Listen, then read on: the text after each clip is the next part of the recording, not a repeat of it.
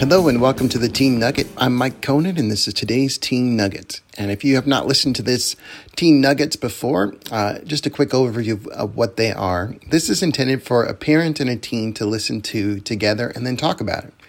It's a resource for parents to be able to share their stories and their faith with their kids. Because the number one impact on a kid's faith journey is their parents and understanding their parents' faith and their parents being able to communicate that. So I encourage you, listen to it with your teen while you drive in the car. Listen to it maybe before you go to school, before you go to bed. There's plenty of opportunities during the day, and make the most of this time that you have with your teens, especially when they're younger teens, to connect with them and share with them about some of the more difficult things in life and some of the great things in life. So for today's nugget, we're going to deal with one of those more difficult things, rejection. How do you handle it when you don't make the cut? Right now, we're in Washington anyway. We're finally getting back to sports. And so there's been tryouts for all kinds of different things for actually fall, spring, and even winter sports are coming up here in a little bit. And it's that moment where kids will decide and figure out if they made the cut or not. And it is a nerve-wracking time. Part of the reason they try out for a team, of course, is because they want to be a part, because they want to participate, because they think that being a part of that group and doing that activity will bring them some sort of satisfaction and joy that their hearts are looking for. And I'm not saying there's anything wrong with that. My kids have all tried out for teams. My kids have all made teams, and my kids have all not made teams. And there is definitely that moment where part of life and part of what you have to prepare for is rejection.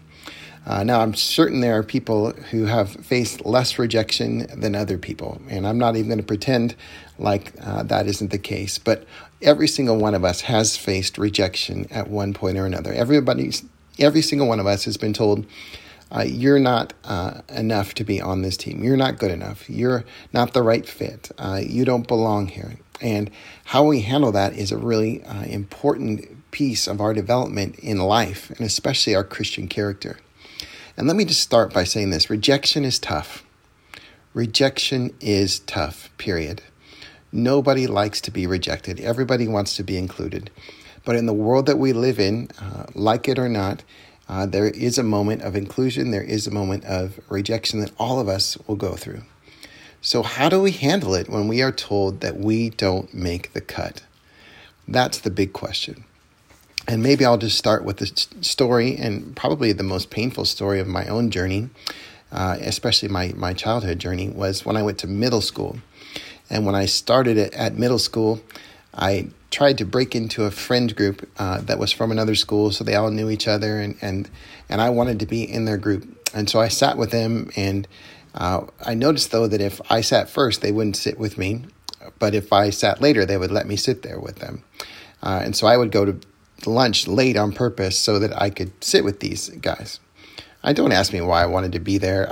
There's a whole other issues related to that, I'm sure. But I remember at one point, one of the boys told me that I couldn't sit there anymore. And he even told me he was going to beat me up if I sat there. And I remember the pain of that moment. Even as I tell the story now, I could still remember the pain vividly of that moment. And I was told, you don't make the cut for this group of people. And boy, that was a real painful reality. And that's the kind of thing that devastates a young boy, but it also devastates an adult. And whenever we face rejection, it is something that grabs hold of the deepest part of our hearts. So let me start by just saying this. Pain is real. And it is just a reality of life. Rejection stinks, and it is painful. There's other kinds of pain that we go through for sure. And there's abusive pain, which we're not going to talk about in this podcast, but there is a rejection kind of pain that every single one of us has to go through. And it is difficult and challenging, largely because we can easily find our value from acceptance and affirmation instead of being made in the image of God and being loved by God. And in fact, study after study has shown and proven the scriptures to be true, that indeed we are made in the image of God, and indeed we are loved by God. And until we discover that central calling of our lives to walk in the love of God and walk in the dignity of being created in the image of God, and that God's love and God's work in our lives is enough, when we're trying to find that worth, when we're trying to find that sense of loving presence and belonging from other things instead of the Lord, we will be on a path towards rejection after rejection after rejection. And hopefully, as you go through that pain, the Bible tells us that we are to rejoice in our suffering, okay? Because suffering produces perseverance, perseverance, character, and character, hope. And hope will not disappoint us because God has poured out his love into our hearts through the Holy Spirit. In other words, when we face rejection, when we face pain, when we don't get the job, when we don't make the team, when we're not invited to the party, when we are not allowed to sit with a particular group, whenever we face those types of things, it is a pain that is in us. But the Bible tells us that pain, God is using to make us stronger. And that is a character then that will lead us to point our focus and our drive more and more towards the Lord. There's a song that was written in 1993, and I know for you that are listening, especially you teens, you can roll your eyes now, but that was back when I was leading youth ministry. And so we used to sing the song in our youth ministry, and it was called Second String. And it's by Wes King, and I'll place a link on our website. And by the way, there's questions, I forgot to mention, there's questions, and there's also resources available on ourtruelegacy.com. If you just go to resources and click on Teen Nuggets, you will find questions and resources that can help you further this discussion about how do we handle rejection? How do you handle pain? And in the song Second String, he describes what it's like to sit on the bench while you watch your other friends play, and how life can sometimes throw you that sense of, boy, I'm not good enough. And he talks about the story of David and how David, when they went to anoint the king to decide who would be the next king, they knew it was going to be coming out of his dad Jesse's family. And so they had all of his brothers there, but David was such an afterthought that they didn't even invite him to come out. And yet he was the one who was chosen. And then when they're facing this man Goliath, David was such a small guy that he was laughed at when he said that he would go fight him, and he couldn't even wear the warrior clothes. He was so small and scrawny. But the Lord had a plan and purpose for him that was awesome and great.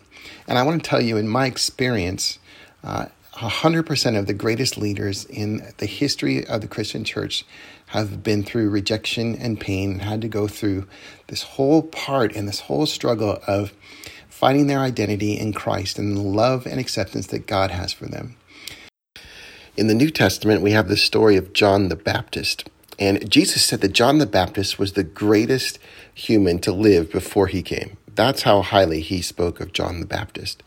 And yet John the Baptist was rejected. John the Baptist was mocked. John the Baptist even was arrested and faced the ultimate rejection of dying because of people not liking what he was and what he stood for and his message. And of course, when we think of the ultimate leader, we think of Christ. And as we ponder Holy Week as I'm recording this, and Good Friday in particular, we are reminded that Christ faced the ultimate rejection. Here he is, the leader of the world, the greatest human to ever live, okay? The God of the universe walking among us. And time again in the stories of Matthew, Mark, Luke, and John, we see Christ rejected. And he's rejected by the cool crowd. He's rejected and didn't make the cut for the folks who were supposed to be the ones who would bring everyone in. And ultimately, his rejection led to the cross. And when Jesus talks about us and denying ourselves, picking up our cross daily and following him, part of that is learning to deal with rejection. Let me tell you a couple of things to close this with. And one is a danger that can come from facing rejection. And one danger that can come from facing rejection is a withdrawal and an unwillingness to take risk. Because whether we know it in front of our minds or whether it's in the back of our minds, we remember the pain of what it was like to put yourself out there and then not be validated and not be included. And so that can put us in a pattern and a habit of pulling away and hiding in addictions, hiding in entertainment, and the Lord would have us to live lives that are bold and engaging. And so I would encourage you, don't hide as a result of your pain. Maybe, obviously, when you're grieving, and you should grieve, and you should, there's tons of stuff that I listen to when I'm going through pain, and to just deal with the pain. It's a real part of life. Don't ignore it. But then don't let it ruin your life. Don't let it walk away. And lastly, I would also say this: you never know what God is doing in the big picture. I'm so thankful for that rejection that I went through in middle school. Couldn't be more thankful. Those guys are great now, I'm sure. But at the same time, boy, that was not the path that I needed to go down. I wouldn't be the person I am today if I had not learned the power of persevering and the strength of character that I have. So now when I face rejection, and I do, when I don't make the cut, and it happens often, when those things happen, I am used to it. And I power through, and I trust the Lord. And I don't find myself paralyzed by fear like I see so many. And that's because I've been through rejection and overcome it.